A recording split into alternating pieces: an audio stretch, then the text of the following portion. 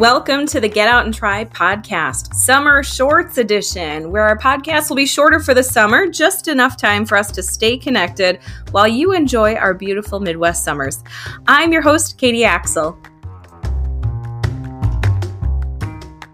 It's crazy how fast this summer's flown by. Hopefully you've had a chance to get out to some of the farmers markets in the area. And if you end up with some heirloom veggies, you can even try to save the seeds to grow them yourself next season. Now this next short features Deb Barron from Red Barn Farm, and she shares how you can save your seeds. Check it out. Let's talk about this seed saving. I'm very curious about it, so I want to ask about it. When you actually save seeds, what does that look like? It depends upon the vegetable. With tomatoes, what you do is you let the tomato get really good and ripe, and then you cut it open and squeeze the seeds out and put them in a cup of water and let them ferment. And that fermentation will take off the pulp and stuff that's around the seed. So when they get good and rotten and nasty, and he used to try to do this in the house, and I finally kicked him outside because it was ant heaven.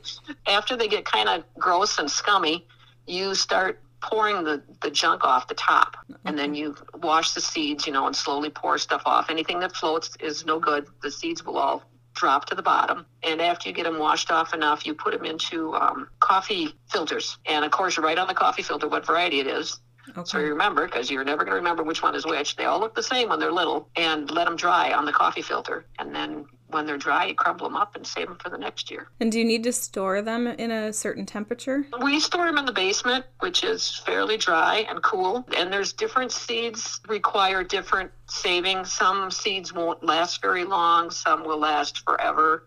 So if you leave them in your garage and it gets down to -20 in the wintertime, are those probably not going to work out? Probably may not work. It will affect some seeds. Not all of them, but in the garage probably isn't a good place for it. Somewhere in the house is better.